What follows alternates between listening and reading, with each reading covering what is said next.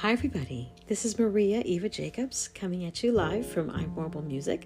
Thank you for joining me for my second podcast. I told you they'd be pretty regular. My first one was the beginning of the month of May, and here we are May 27th. So I just want to give you a brief synopsis as to what my podcasts are really about.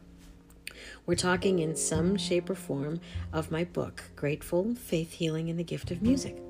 And I'll give you the truncated elevator pitch on what that book is about. It's really a resurrection story. It's about my life's journey and struggle, my entire adult life with bipolar disorder. And I live in remission today, which is strictly by the grace and mercy of Jesus Christ. We've been through some serious stuff together, and he never left my side, which is wonderful. My first podcast was really about the nuts and bolts of finding a Christian literary agent. My memoir did find its way to one of the top 10 Christian literary agents in the country. And the book is under consideration with some publishing houses right now. It's a difficult time to be making submissions, unfortunately. COVID culture has reached the book publishing world as well. But we're forging onward with these podcasts. I want you to know that they mirror my blog, which you can find at gratefulauthor.com. You can read excerpts from the book there, and you can read some interviews that I've done for press and for radio, and you can find these podcasts, which is wonderful. So that first podcast was called Lessons from a Literary Agent, and just kind of went into detail about the process that I embarked on to find a literary agent who would take on my book and really believe in it, and she does. This particular story we're going to talk about is titled, No One Said Remission Would Be Easy. Yes, I do live in remission. It doesn't mean it's a perfect walk, and that's what this podcast is about. So I'd like to start by reading you my blog, which you can find again at gratefulauthor.com. Hello, and thank you for joining me in my next featured blog. So much has happened since my last one on May 12th, so we're going to get right to it. While my last two blogs focused on the journey of writing the book and finding a literary agent, moving forward, I'm going to take time and focus on the reason for the book, and that is telling the painful story of living my entire adult life with manic depressive illness, or bipolar disorder as it later came to be known. Also, of the subsequent joyful journey of renewing my life in Christ. He is my Savior, healer, and provider. And He is the one who showed me how to get to the other side of a very dark mountain. As the title of this book would indicate, it happened when I finally became grateful. Grateful in all things, good, bad, and indifferent. And I did it through faith, healing, and the gift of music.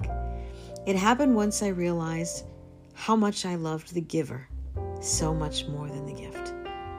Wow, how my life changed so rapidly when I learned that lesson. I found myself living in remission and able to secure successful work, develop my craft, enjoy and respect relationships, and most importantly, embark on a richer faith life.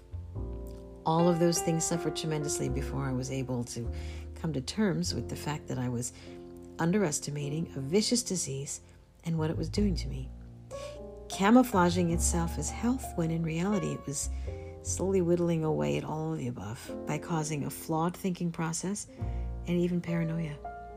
How confusing it must have been to those people around me to whom I appeared fine at times, until that awkward point in a conversation that left them scratching their heads and wondering why the run-on sentences and expressions of fear. These were things that would eventually cause many of them to leave my life, and that was painful. For anyone who knows the ugly truths of bipolar disorder, episodic thinking does not always mean complete dysfunction. Oftentimes, someone with bipolar disorder may appear perfectly fine, but they're making some poor choices and they're chalked up to being immature or disruptive or difficult to be around. Those people don't know those ugly truths, and they were often compassionless. How could they be anything else, right? They didn't know what they didn't know, and I get that now. I elaborated a bit on this in my book. So here I am today, living in remission. Now, what does that mean? Well, it means my work and my craft, my relationships and my faith are all solid. On paper, I have never been happier or more productive, and nothing appears broken. That's what's on the surface anyway. But what is going on when I'm not pushing through 5 jobs, helping care for my mother in a dementia decline, being a COVID teacher, and learning to live on my own again after 14 years, having just left a husband? There were nights over this past year where I would cry myself to sleep with ideation and catastrophic thinking, reliving past trauma, doled out by people to whom I gave far too much control and whom apparently still had some kind of hold on me. The emotional immune system I spoke often of in my book was impaired again, and I didn't address it until recently. I would really love to say that went through it all with grace, but why should I lie? I didn't go through it all with grace.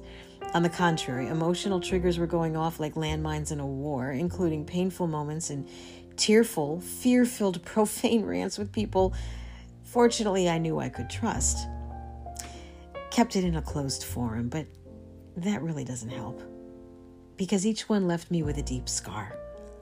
Trust me, just because you didn't say it to the hurtful person's face doesn't mean your heart is clean. Was my trauma real or contrived by a cunning and deceptive disease? Well, that's a great question. And if you're asking it, you should really consider being a shrink. That's something I had to come to terms with, but I couldn't do it without help. Yes, I asked God to heal me. I asked him to make clear in my mind and my heart the truth about the people from my past, the people in my present, so that I could put that thinking to rest and maybe extend that peaceful olive branch where I may have made one too many admitted missteps. Now, we all know that Jesus is a healer, but that doesn't mean medical care isn't sometimes required. So after more than a year of mounting stress and tearful, fearful nights that were now multiplying, I reached out for help, medical help. And my brilliant doctor knew just what to do. He always did. I was very trepidatious about changing my medication after years of success, but I could no longer live with the flawed thinking that was escalating. Here's where God showed his glory. These transitions can be brutal. I was still working, and I prayed that this transition would not cause disruption in my life and my work. God kept me through this process, as he always has. I mean, have you ever looked out a dirty window that you could hardly see through and then wiped it crystal clean and enjoyed the view, finally? Well, that's the best way that I can think of to describe what this new regimen has done for me. And God kept his promise that he would not leave me throughout the process. Has my traumatic past changed? No. But is it affecting my present or my future the way that the disease once again told me it was? Also no. Glory to God who brought me through another one. Praise him for his grace and his mercy. As with all emotional situations in life, I wrote about it. As I was reliving those painful relationships, I wondered if they would ever be repaired, or would that olive branch remain broken? I guess that's a conversation for another podcast. God inspired me with this song, as he always does when I'm working through something difficult. But how do you make the words olive branch singable? I mean, what really rhymes with branch, right? Well, you don't, apparently. As a songwriter, I look for creative ways to say things we've all heard before, so I did some digging. I learned that the Greek mythology goddess Athena had a sacred tree, the olive tree. Well, I didn't need much more than that. It sent me writing furiously. Actually, this song kind of wrote itself. You can probably put the rest together as you listen to Athena's Tree.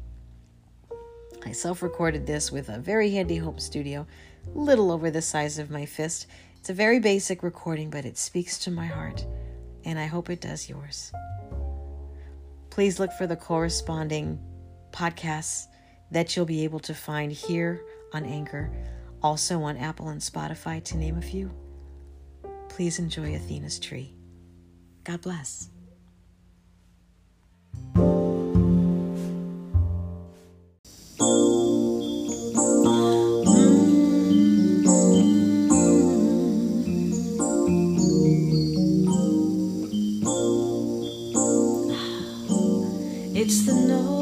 knowing that hurts.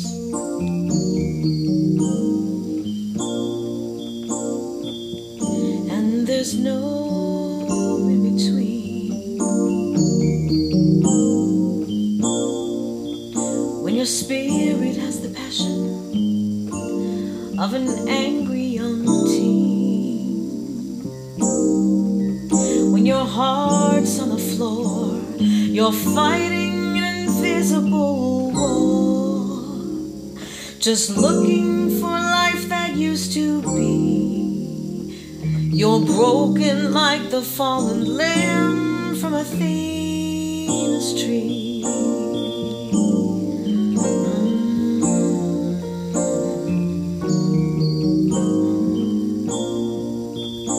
Sorry's nothing new, nothing new.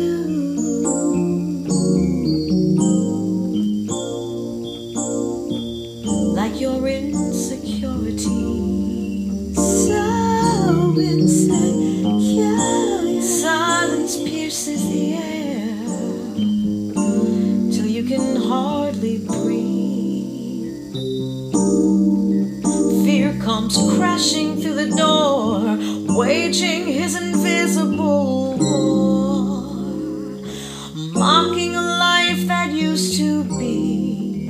He knows you're broken like the fallen limb from Athena's tree.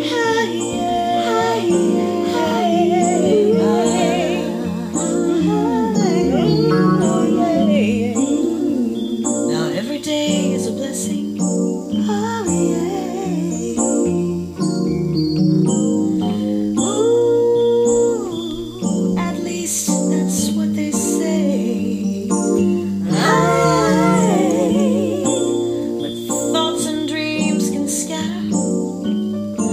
Too pent up to pray,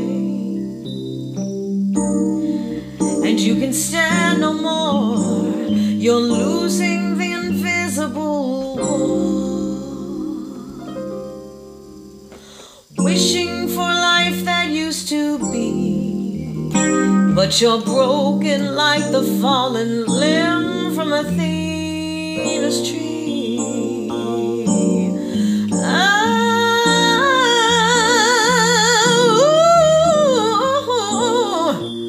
So many words trapped in a broken world. Oh, yes. How can we know just what to say? Oh,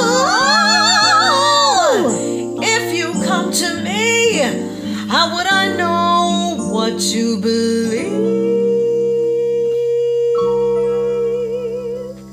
So I'm hoping for a life just meant for me, for me. A life not broken like the fallen limb from Athena.